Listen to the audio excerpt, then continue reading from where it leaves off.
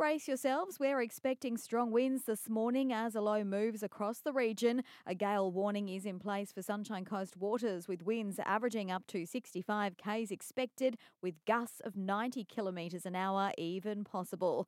Dr. Javier Leon from the University of the Sunshine Coast says it's unusual for this time of year. Very peculiar for this time of the year. So we're getting very large waves coming straight from the east. And that's usually what we see during tropical cyclones coming down south. So it's an unusual event in that sense. We don't really have the evidence right now to tell apart if this is going to become a new normal. And we're already getting reports of some flooding in low-lying areas this morning, with some roads already cut.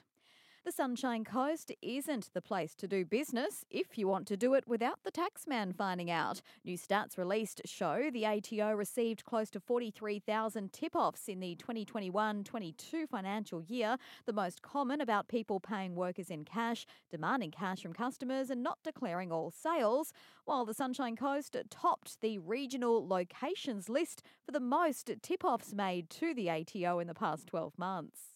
Also making news, a man's been transported to Nambour Hospital in a stable condition, suffering chest pain following a crash at Nambour last night. The man's vehicle left Coronation Avenue and crashed into a tree around 7:30. Council will officially launch its Shine a Light on Racism campaign this morning. The locally designed campaign seeks to raise awareness of racism and its impacts and provide opportunities for people to become patrons and allies to those who experience it. And an urgent SOS from the Twinnies, who have operated pelican and seabird rescue for the past 12 years. They've been told once their lease runs out, their property on Steve Owen Way will be put up for sale so they can either buy it or pack up and leave.